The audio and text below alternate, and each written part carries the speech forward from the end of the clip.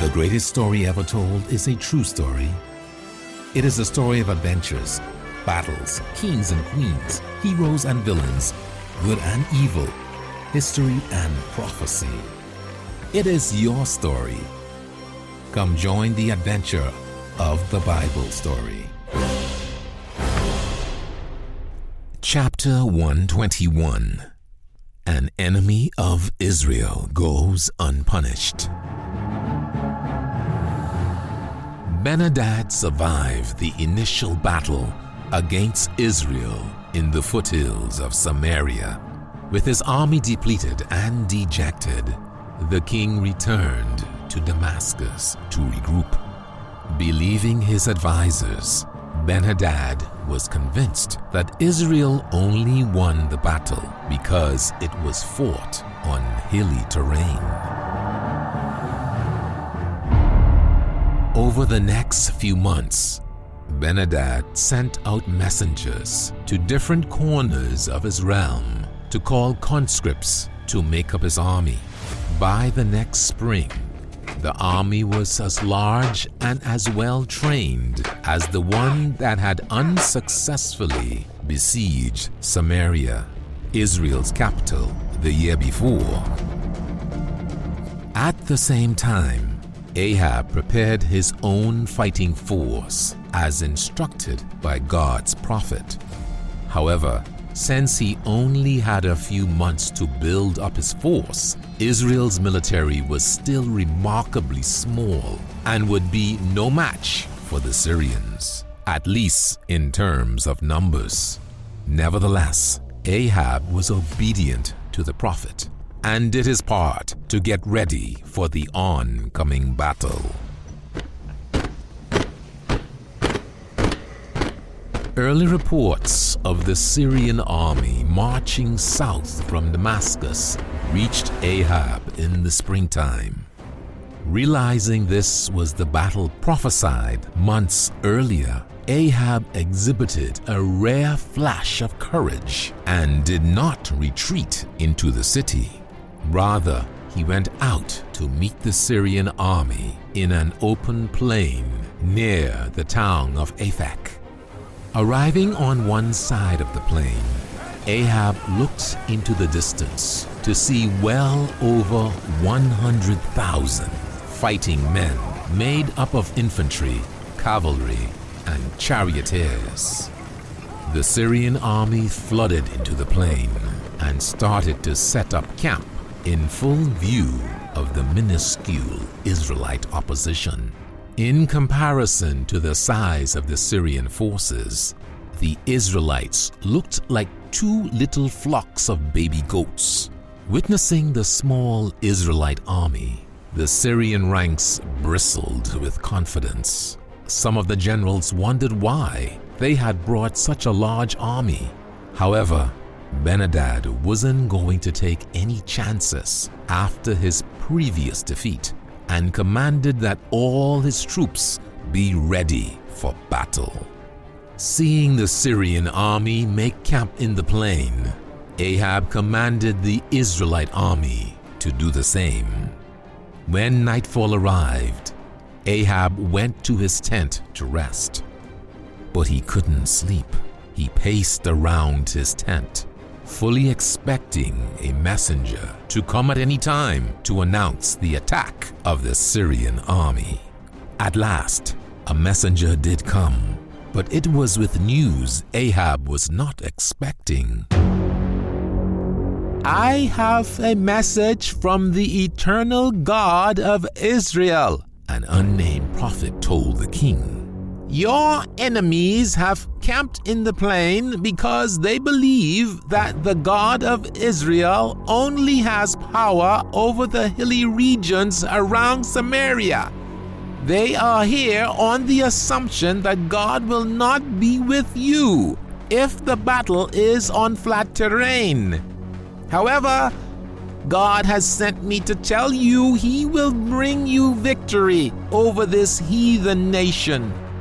In doing so, God will prove that He rules over the hills, over the plains, and over all terrain of the earth. It doesn't matter where you fight your battles.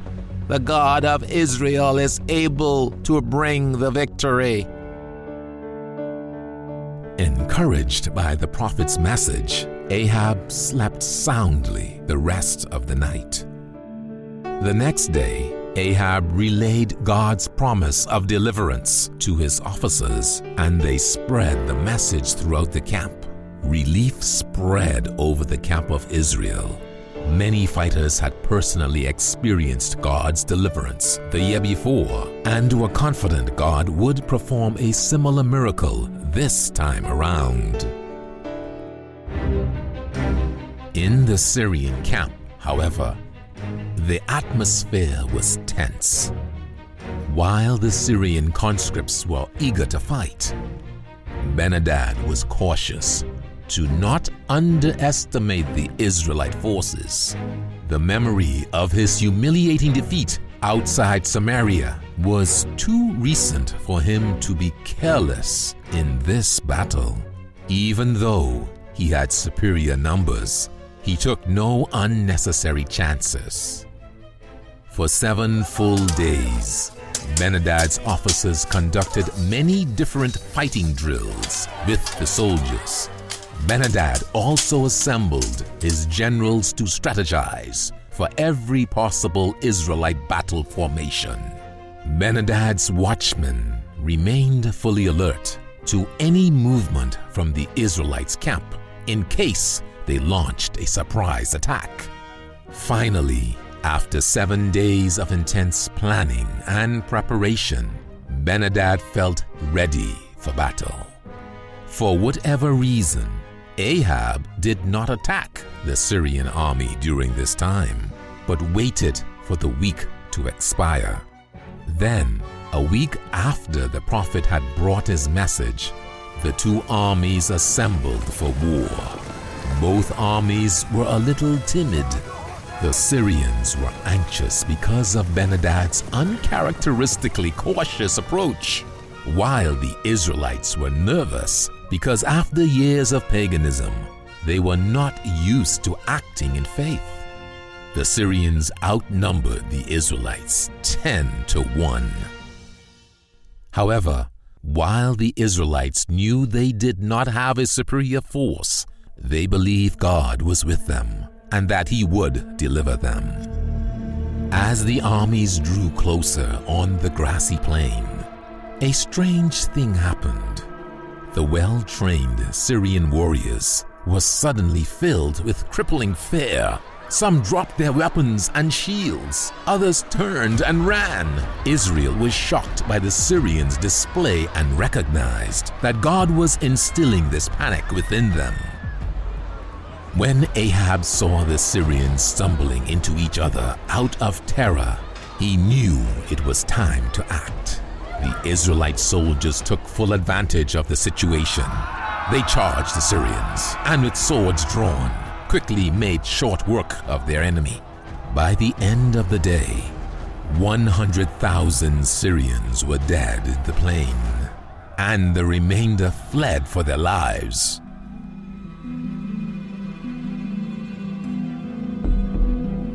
After having killed 100,000 men in one day with his tiny army, King Ahab had no doubt that God had provided the victory. Still, thousands of Syrians, including Ben-Hadad, were still alive and had fled into the nearby walled city of Aphek. Though wary, Ahab commanded the Israelite army to pursue the Syrians toward Aphek. After the last Syrian had made it into the city, Ben-Hadad commanded the local leader to close the city gates, hoping they would provide some safety from the Israelites. With the gates closed, Ben-Hadad quickly assembled his chief advisors inside one of the town's inns to discuss how they would survive the impending siege. But as they were beginning to discuss their strategy, they heard a loud rumble, followed by the shrieks of thousands of men. Running out of the inn's door to learn what happened, Ben-Hadad was engulfed by a massive cloud of dust. so great it partially blocked out the sun. An eerie silence surrounded him as he strained to see through the dust. As a breeze cleared away the dust, Ben-Hadad saw piles of rocky debris where the city wall once stood, and buried in all the rubble were fresh corpses of thousands of the Syrian soldiers that had just managed to escape death on the battlefield. Without this protective wall, and with his army decimated, Ben-Hadad panicked. He fled deeper into the middle of the city to hide. There, in a small room with a few of his advisors, the Syrian king was trapped, unable to think of a way to escape.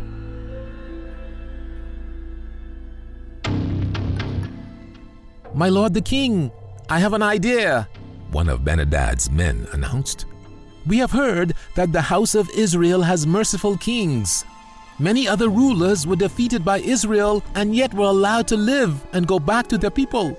If you allow it, let us dress in humble manner and put sackcloth around our bodies and a rope on our necks as a sign of submission. Then we will approach King Ahab on your behalf and request that he spare you." Ben-Hadad knew he didn't have many other options. He was already stuck in a city without a defensive wall and with no army to protect him. "All right," the king responded. "Do as you have suggested, and I shall remain here inside the city." With that, the Syrian servants quickly put on their humble attire and started toward the rubble where Aphek's city wall once stood. While King Ahab and the Israelites carefully watched the city to see if any enemy fighters would try and escape, they observed a group of men climbing through the debris heading toward them. Since they were not dressed in normal military attire, but rather wore rags and had ropes around their necks, Ahab barked out orders to not harm them. "Bring them to me," he commanded. "We come with a message from the king of Syria," Ben-Hadad's servants said as they lay face down before Ahab. "So he is still alive then?" A surprised Ahab responded. "Yes, he is alive, and he has sent us, his servants, to you, O mighty King of Israel, to humbly ask that you extend him your mercy. He wants you to know that he realizes how foolish and unwise it was to try and make war with such a king as you and with such a nation whose God is so powerful. Will you be merciful upon us?" A few seconds passed without a response from King Ahab. The Syrians began to quiver, fearing that they would be killed at any moment. Finally, Ahab broke the silence. "Yes, I will extend you mercy, and I will also extend mercy upon your king, Ben-Hadad. I have no desire to see him dead. In fact, in a way, we are brothers because we live in adjoining nations." Astounded and relieved by Ahab's response, the servants arose from the ground and stood before the king of Israel, hardly believing what they had heard. "Now go and fetch your king from Aphek," Ahab commanded. "I wish to discuss certain things with him." The Syrians quickly bowed in obeisance as they backed away from the king. As soon as they were far enough away, they turned and quickly ran into the city center to find Ben-Hadad. "We were right," the servants declared to Ben-Hadad as they entered the room where they had left him. "I can't believe it," he proclaimed as he shook his head and rose to his feet. "If I were in his position," he continued, "I wouldn't have let us live. Great is the mercy, but also the foolishness of this king of Israel." The king of Syria followed his servants, walking slowly, with his face down toward the ground. Ben-Hadad approached Ahab, who was now standing upon his royal chariot.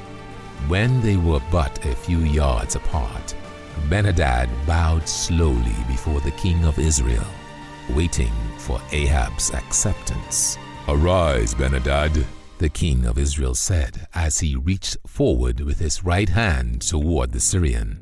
"Please, come and ride with me upon my chariot. We have much to discuss." "I am terribly sorry," Ben-Hadad deceitfully proclaimed as he accepted Ahab's outstretched hand and climbed aboard the royal chariot. "I should not have listened to my advisors in coming down to Israel to fight you. I can see now that your God is not only God of the hills, but that he is the God of the valleys and plains as well. I want to be fair to Israel," Ben-Hadad continued. "When your father was the king, my father took many lands that belonged to Israel. As my gift to you, please accept these lands back under your control. Also, in Damascus, I will reserve streets and build royal palaces for you. So when you come to visit, you will be treated with all the respect you deserve." Ahab responded kindly to these words and agreed to the terms. If Ahab had been God's servant, he would not have accepted such a deal. Ben-Hadad and the rest of his advisors should have been given the most extreme punishment for their crimes. Instead, Ahab treated Israel's fiercest enemy as a friend. After they covenanted not to go to war with one another, King Ben-Hadad was given full pardon and allowed to return to Syria.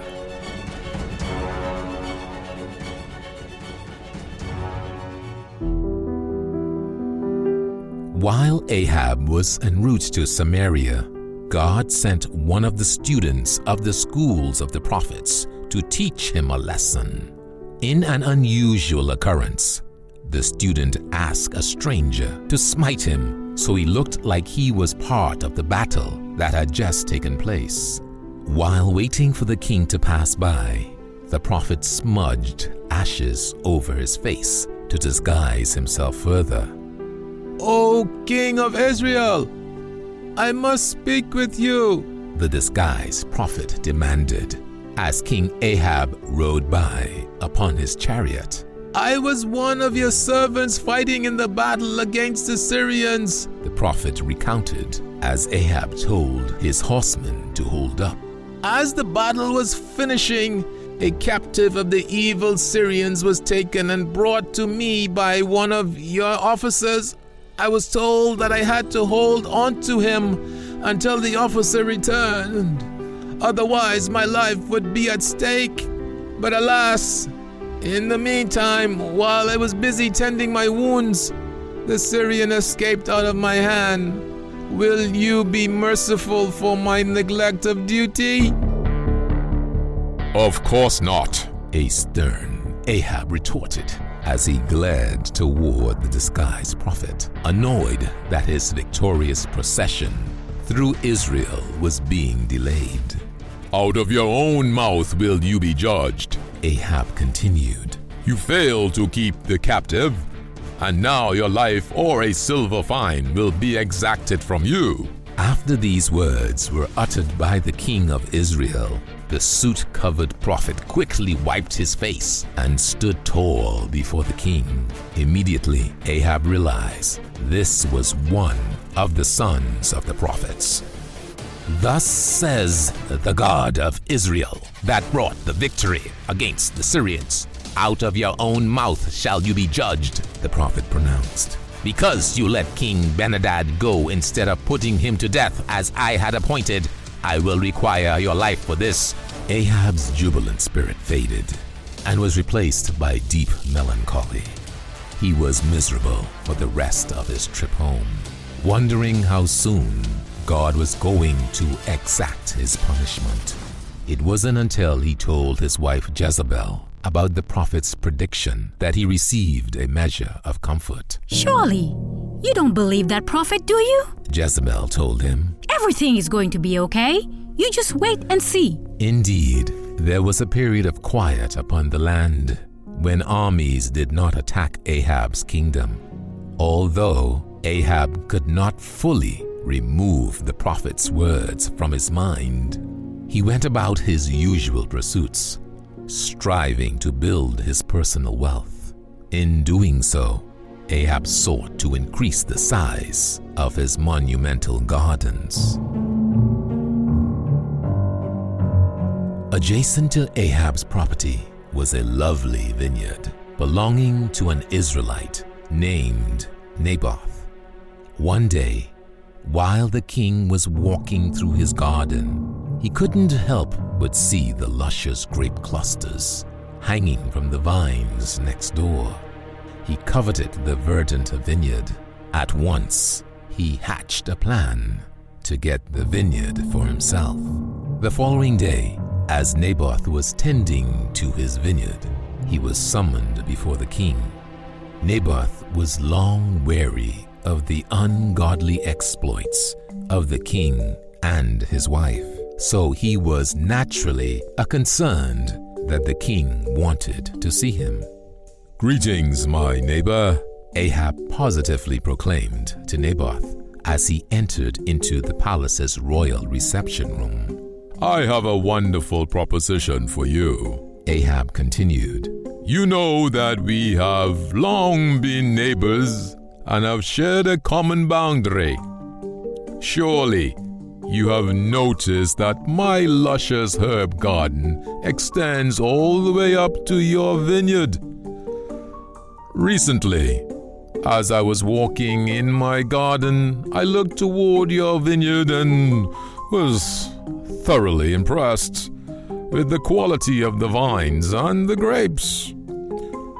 You have done such a grand job maintaining and improving that vineyard that it almost looks like a natural extension of my royal herb garden. Naturally, I thought to myself, why, this vineyard should be part of the royal gardens. What do you say?" Ahab concluded. "Can I buy your land off you, or even provide you with more land elsewhere, so that your vineyard here is part of the glory of Israel?" The wise Naboth saw right through Ahab's manipulative speech and calmly responded to the king. "I understand your desire to extend your gardens into my property, and I thank you for your compliments of my husbandry. However, God's law plainly states that this land is part of my ancestral heritage, and that I am not allowed to sell it unless I am quite destitute, which I am not. If I turned over my inheritance to you for any price, both of us would be guilty in the eyes of God." Angry that his eloquent speech had not convinced Naboth to sell his vineyard, Ahab dismissed the farmer from his presence. The king retired to his room and wept upon his bed. Like a little child, Ahab moped and sulked because he couldn't get what he wanted. Ahab was so moody and distraught that he even refused to eat any food. Soon, the palace servants reported the king's condition to Jezebel. The queen took time to visit Ahab. Ahab, why are you so downcast that you have refused to eat bread? Queen Jezebel asked. Looking up from his pillow, eyes red and moist, Ahab complained, "I wanted Naboth's vineyard, and I brought him here to buy it from him, but he wouldn't let me." Jezebel rolled her eyes. What a silly reason for a king to be in tears, she thought. "Oh, Ahab, you are the king of Israel," she decried. "When the king wants something, he should take it.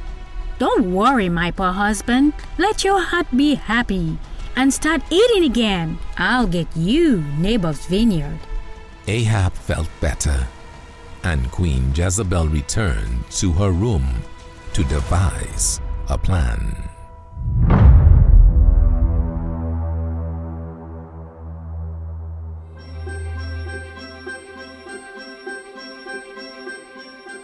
To be continued in our next episode, and continue the adventure by reading the Bible story. Find it under the Resources tab at pcg.church.